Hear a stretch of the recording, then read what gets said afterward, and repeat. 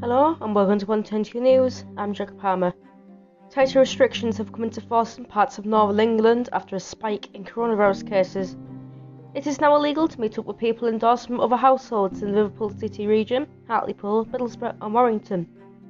Health Secretary Matt Hancock said it was necessary to bring new measures, which include places like pubs and restaurants, into force. More than a third of the UK is now under heightened restrictions. The new rules come into force as hundreds of Northumbria University students are self-isolating after testing positive for coronavirus.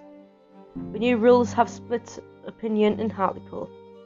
Stephen Britton said this could have been stopped by a long time ago, but people haven't stuck to restrictions, so we are now suffering consequences.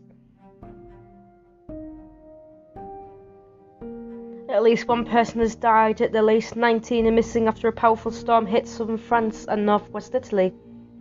Named Alex, it brought fierce winds and torrential rains causing severe floods. A number of villages suffered serious damage across the southern city of Nice. Its mayor described the worst flooding in living memory. In northern Italy, several roads and bridges were swept away by floodwater while several rivers burst their banks. A man who died was an Italian firefighter at Asto Valley. Another 11 people are said to be missing in the country's northwest after heavy rain hits overnight. And the release of the new James Bond film has been delayed again. The film has been a further delay until the 2nd of April 2021 in order to be seen worldwide via the audience. A statement from the film's website said, "We understand the delay will be disappointing to our fans, but we now look forward to sharing No Time to Die next year."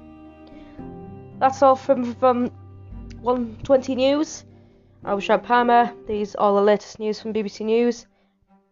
Powered by BBC News, powered by 750,000 articles across from the globe. That's all from me, Jacob Palmer. See you later. Bye bye.